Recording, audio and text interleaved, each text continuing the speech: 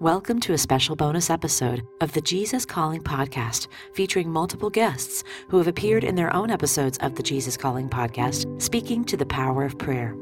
We hope you find inspiration from their stories of how a simple act of prayer brings hope, peace, and a deeper relationship with God to people from all walks of life. We'll start with a thought from the wife of country music star Thomas Rhett, author Lauren Akins.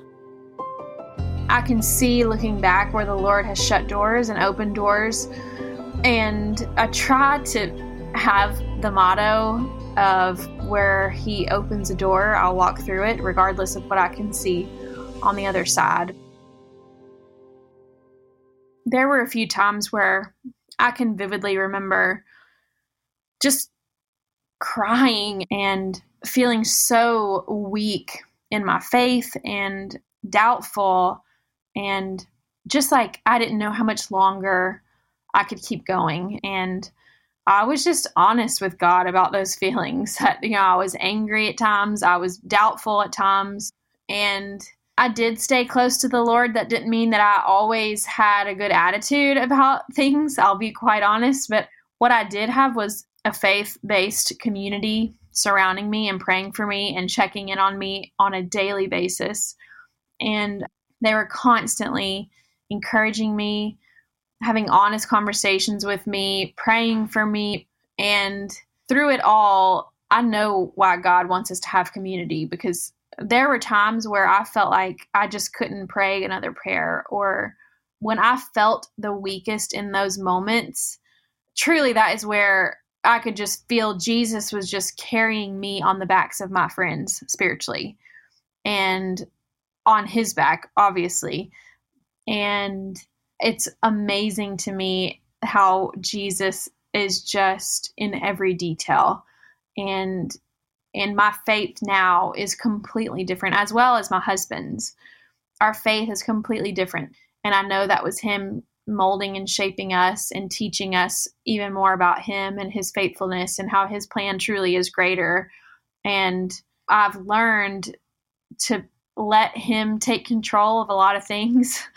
Not that He wasn't already taking control, but I think sometimes we have this mentality where we feel like we can control things for ourselves and we can take care of ourselves, and it's just not the case. We can all love that one in front of us, wherever that one is, whether it's in a classroom and you've got a class full of kids, or you're a mom and you've got a house full of kids, or if you do missions and you're traveling all over the world, or it's somebody at the grocery store, whatever that is, the Lord puts people in front of us to love well. That is our number one job here, is to love well. Our Creator, He created us, and He also created our love. And the closer you get to Him, the closer you get to love.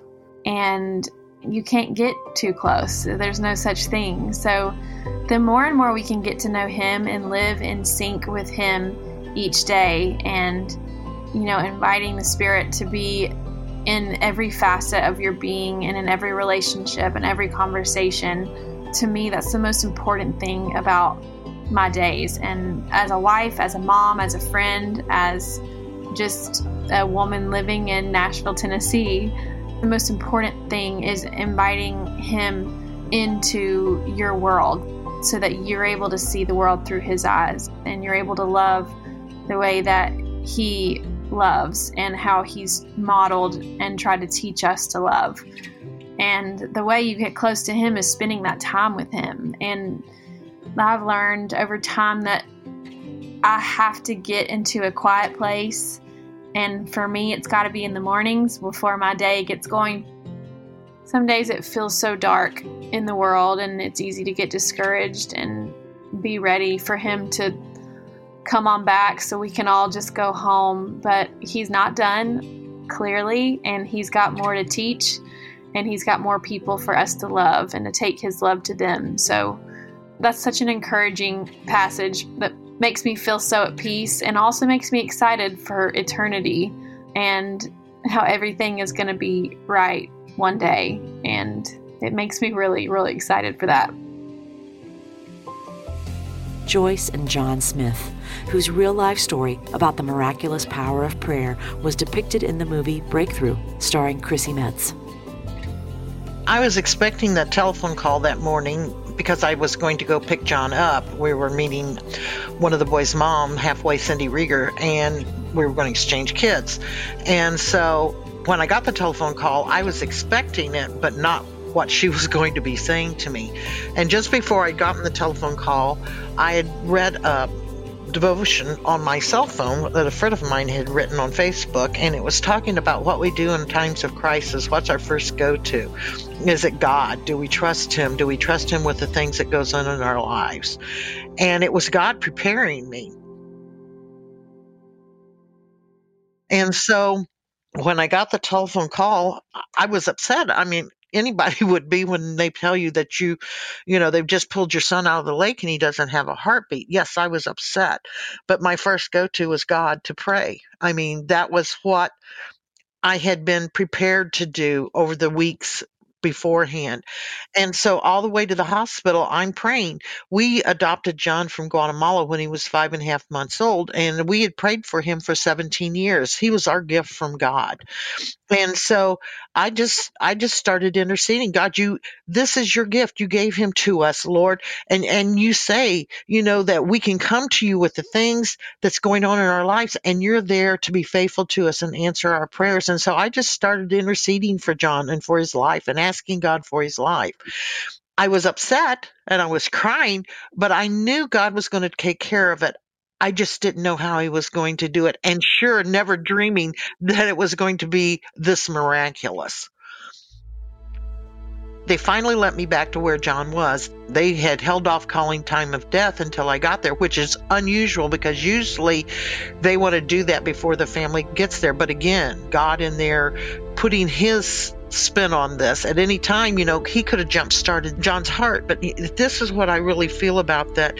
He had set about 25 to 30 professionals in that room to show them something so powerful that none of them would ever forget. And so when I got there, they let me sit for a couple of minutes, and then finally Dr. Sutter walked over to me and said, you can go up and talk to John, which I thought was kind of strange because in my mind, John was not going to die. I mean, that was my mindset. So I got up to the end of the bed, and I felt his feet, and they were cold, and they were gray, and there was, it was flat lying on the heart monitor. And in my head, I heard this, what I'd heard all my life. It says, the Holy Spirit who raised Christ Jesus from the dead. And so I just said, Holy Spirit, please come and bring me back my son. And I've been told, I didn't think I was speaking that loud, but I was told that everyone in the emergency room area could hear me pray. But immediately, as soon as I said that prayer, John's heart started beating. And to me, at that point in time, the work was done. The rest just had to catch up with it. I knew God had answered my prayer and was going to be faithful to the things I'd ask him for. When she prayed, something so powerful rushed up my body that it pushed 3 nurses searching for a pulse physically back, and they can't explain it. In fact, Alex Giddens, who was the nurse that had told us about, when I prayed, something so powerful moved up his body that, it was pushing them back.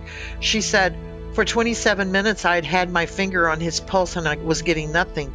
And she said, and then when it started, I was so stunned, and you could hear it in her voice. She goes, I have a pulse. I have a pulse. I have a pulse. She could not believe that, after all that they had done, finally, when we prayed, God gave him back a pulse. And so, it just, to have this happen is mind-boggling. So they get me alive, but I am not out of the woods. Shortly after, I am flown to Cardinal Glennon in the city of St. Louis. Even after we got him over to Cardinal Glennon, the Dr. Garrett, who came in, and after examining John, he sat down and he was very straight with us. He told us, he said, John only has rudimentary brain function. Really, he is brain dead. He said, we're giving him stuff to keep his heart beating. We've got him on a lung machine. He can't breathe on his own. He said, how far do you want us to go? Because he's not going to live through the night. And even if he lives through the night, after being deprived of oxygen for over an hour, he's going to have brain damage. And so to hear those things, and it really hit me hard. And I thought to myself, you don't know what you're talking about, because my God has healed my son. I have that assurance, and that's what's going on in my head. So I stood up and I kind of got over close by him, and I said, here's the deal. I said, we're not going to have any kind of this talk here. Like you just said, that will not go on in his room. And I said, I've heard that you're the best. You do your job, and then God will take care of the rest of it. And I walked out of the room. It wasn't until after John got out of the hospital, and a month or so later, when we had our first responders Sunday, that I even heard all the things that was going wrong in John's body and why he shouldn't be alive. He was in catastrophic organ failure. Again, they were having to give him medication to keep his heart going, and all these things. He should not be alive. And it's just amazing to sit back and look at that. And when you're in those circumstances and they're telling you that this is not as possible, yet God's saying, I'm the final word on this, and it is possible. John woke up on the third day recognizing people. He couldn't talk because he was intubated, yet he could answer with thumbs up, thumbs down, shaking his head yes or no.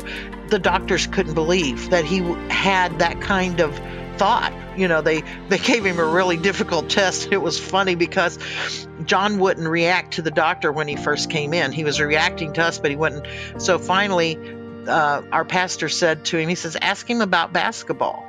And so he asked him about Michael Jordan and LeBron James and all the questions, who had the most rings, who had this, who, and John was answering all those questions appropriately. And when he got finished, he looked at John and he said, do you know what a miracle is? And John shook his head, yes. And he said, son, you're a miracle. Author and Jesuit priest, Father James Martin. People think prayer is kind of an aptitude. It's like, I can sing, right? I have a good voice. And if you don't have a good voice and you don't have, sort of an ear for music, that's it, right? So people think, well, I tried it and I guess I can't do it, right? Or like skating or dancing or something like that, or painting. And that's it. And they give up, which is sad, because prayer is for everybody. And, because God is for everybody. Everyone I've ever met goes through dry patches. And look, sometimes I sit down in my chair every morning and not a whole lot feels like it's happening. Something's happening on a deep level. I think we have to trust that. But that's okay. That doesn't mean I've done something wrong or that God is mad at me. That's not the way God works. It's just, it's just kind of the ups and downs of the spiritual life. And so that can make people feel suspicious of prayer as well, that I've done something wrong and God's not going to be with me. And so all these things need to be challenged. So many people have an image of God that they have from their childhood that can be really burdensome and really unhelpful and actually not God. So one of my friends memorably described God as, which I love, the parole officer. First of all, we're evil. We've just gotten out of jail, and God's looking for something that we've done to kind of condemn us and to send us right back to jail. Well, again, obviously, God wants us to lead good lives and, act lovingly and do the right thing. But that's not the God that you find in Jesus Christ. This is this God of compassion and mercy and forgiveness. And often it is what I try to do is I try to say, now look, there's the God that you have in your mind that may be a burden to you. And then there's your actual experience of God. Trust that experience. And then that can be really helpful for people to get rid of some of the unhelpful ideas and constructs of who God is.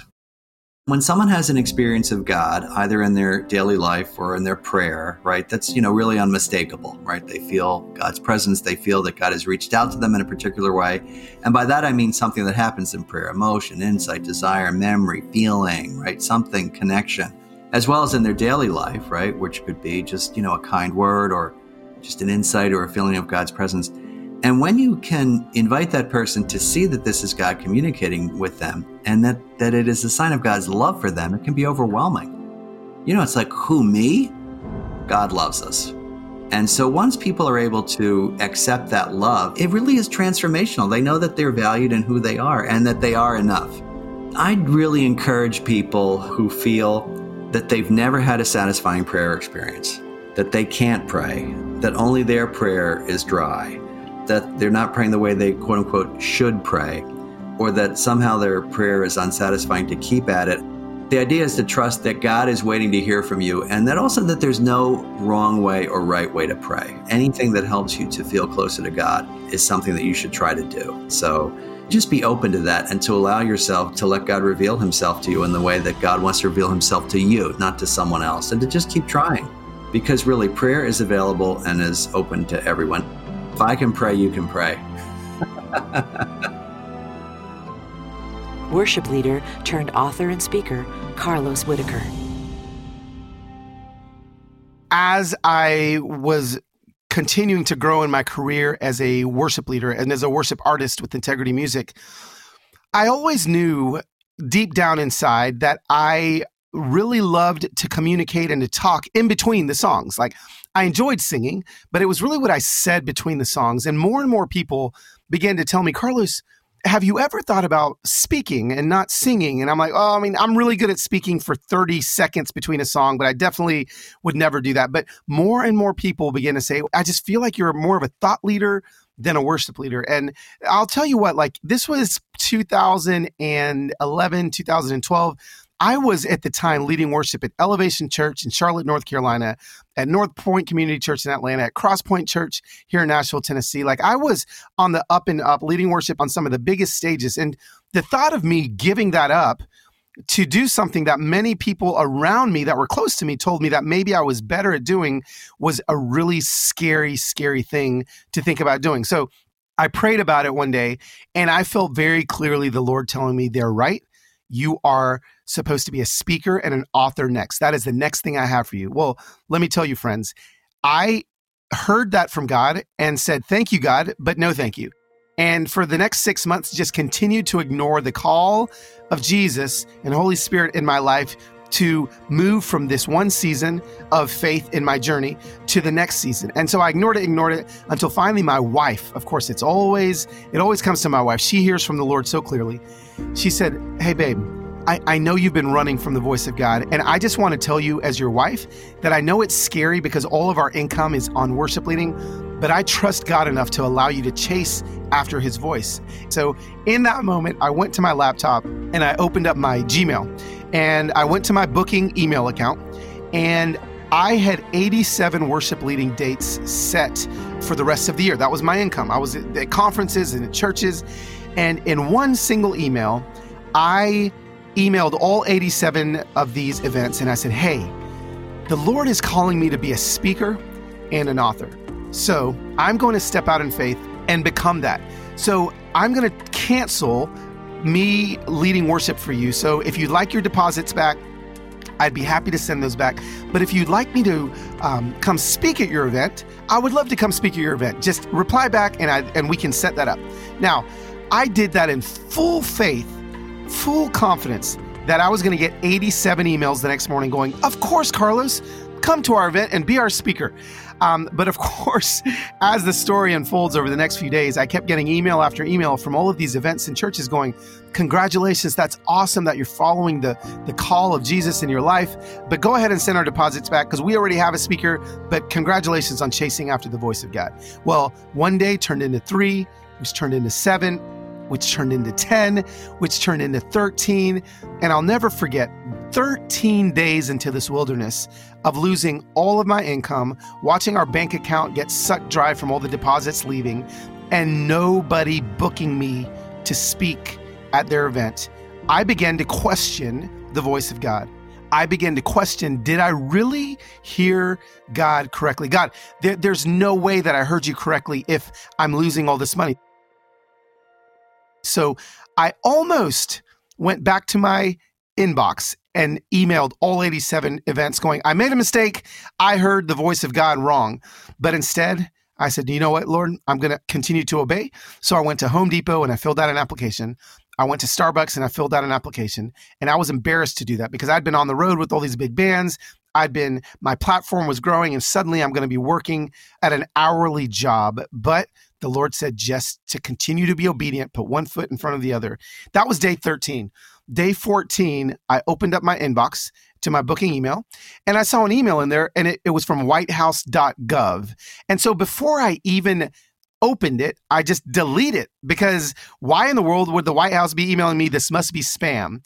Well, about 30 minutes after I deleted that email, I got a call from my publicist, and she said, they know you deleted the email. You've got to go open your deleted folder. So I go to my deleted folder, I open it up, and there's that one email, and it said, the subject line was, the White House would like to invite you to speak at the President's Easter prayer breakfast next Tuesday in the East Room of the White House. Friends, 14 days after I started my journey in the wilderness, I got an email for my very first booking, and it was to speak in front of the most powerful human being on planet Earth. My first speaking gig was going to be at the White House. So fast forward 7 days, and I find myself having breakfast at the same table with the President of the United States of America, giving a 10-minute devotional thought to 50 of the most powerful, influential people in our country, and then singing a song.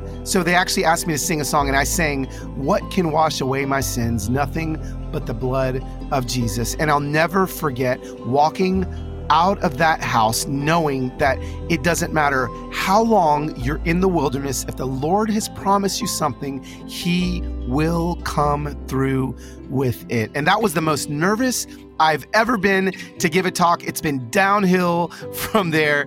And I'll never forget the moment. And I got to declare the goodness of God in the White House. I got to hear voices echoing down the halls and the chambers of the White House. What can wash away my sins? Nothing but the blood of Jesus. And I just hope that this story encourages you guys. When the Lord tells you to do something scary, I promise you the risk is worth it. Country music artist Travis Tritt.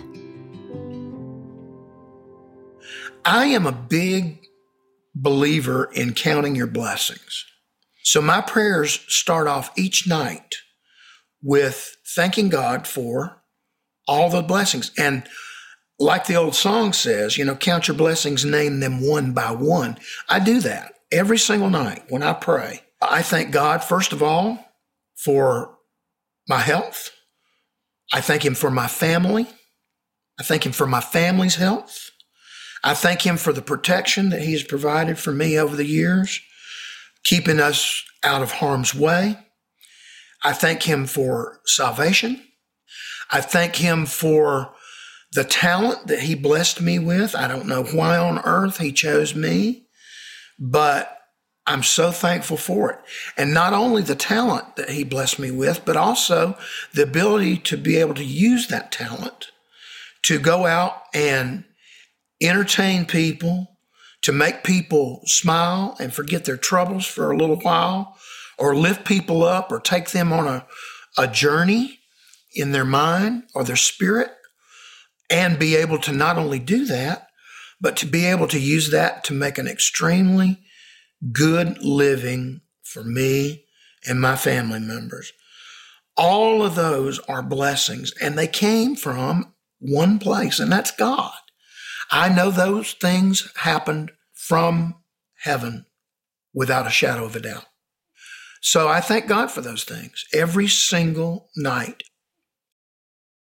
I just recently became familiar with Jesus Calling, but once I found out about it, I started listening to the podcasts as part of a morning ritual, morning routine.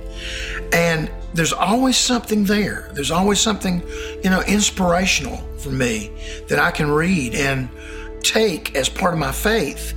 And it applies to, it almost seems like that each day, the things that you hear on the Jesus Calling podcasts, in some way or another, are things that apply to whatever it is I'm dealing with that particular day or at that particular time. So it's very inspirational to me. I've seen the power of prayer in a bunch of places in my life. I mean, obviously, I've seen, first of all, if it wasn't for the power of prayer, I probably wouldn't be here.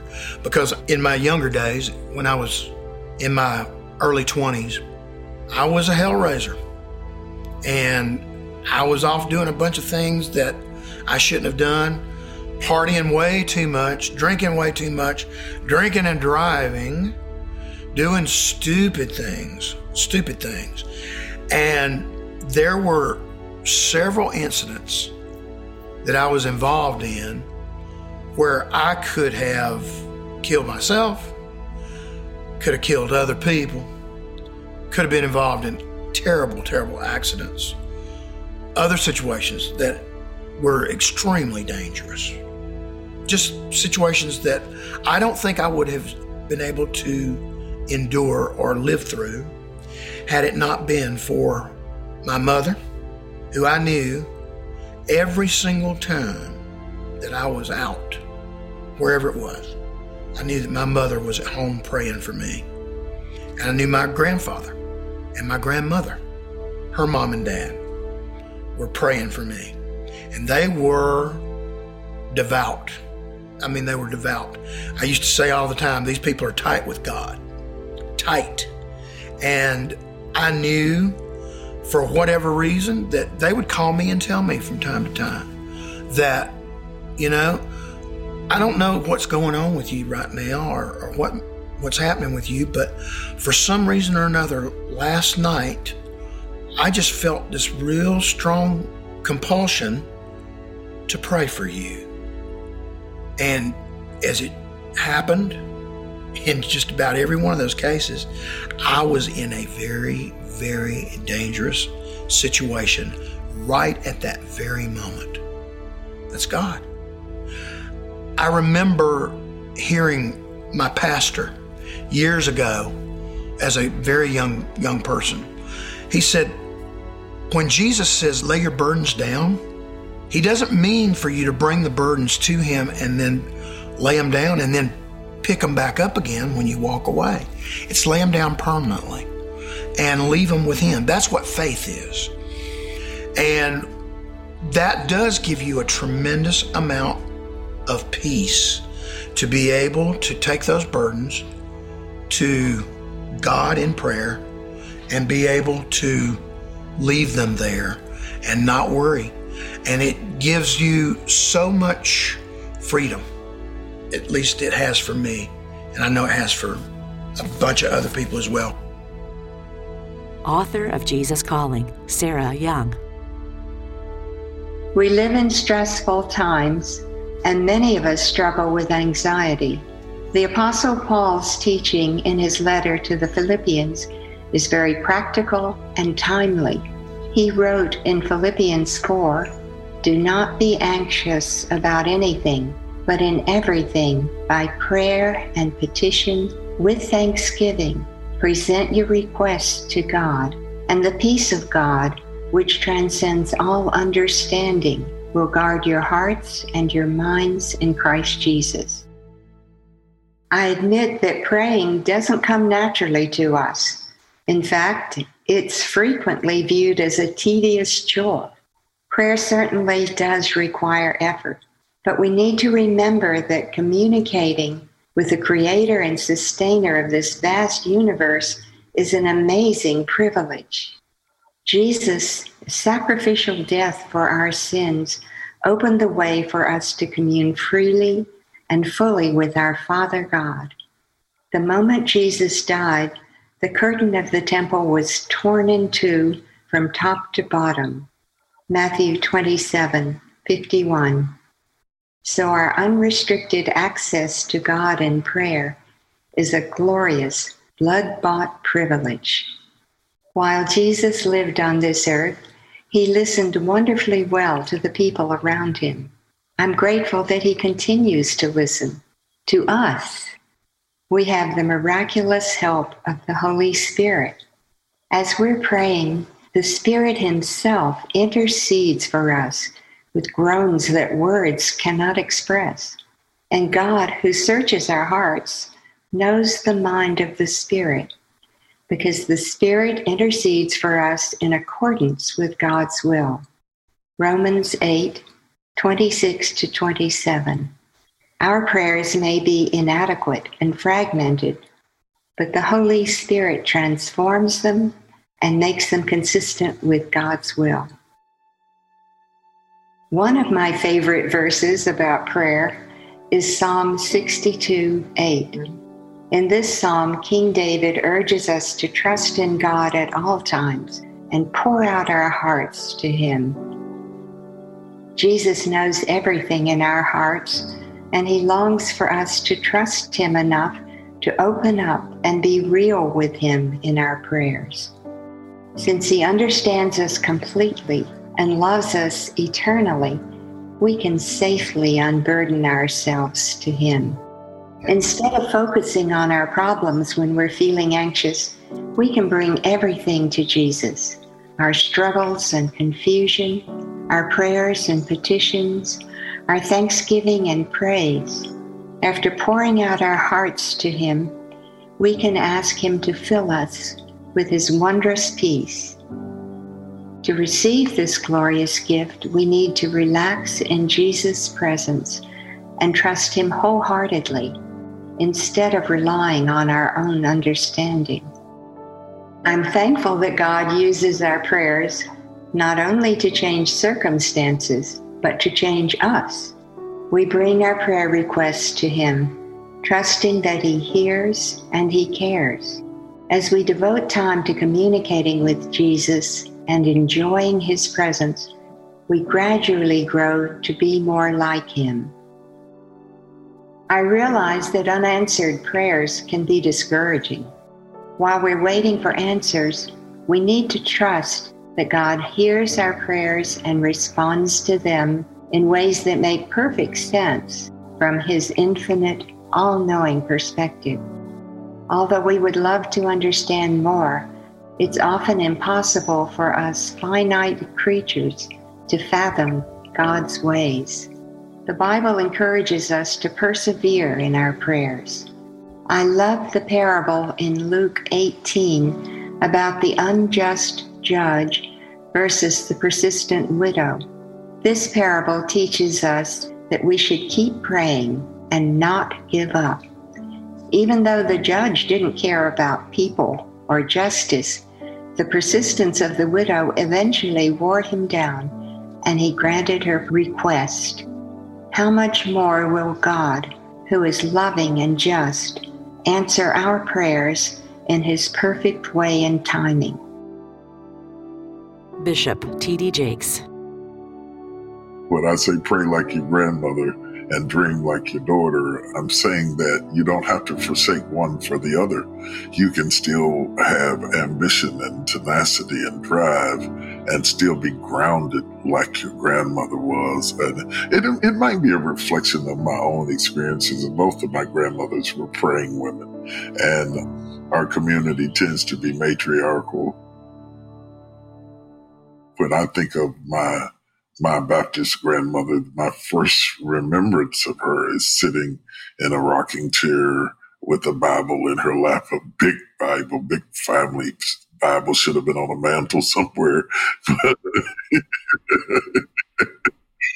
And my paternal grandmother, I mean, she went to church. She took care of sick people. We had to go visit everybody and bring food to everybody and have the reverend over for dinner. And she knew all the hymns and all the scriptures. And those women, I can't even begin to express what an impact they had on my life.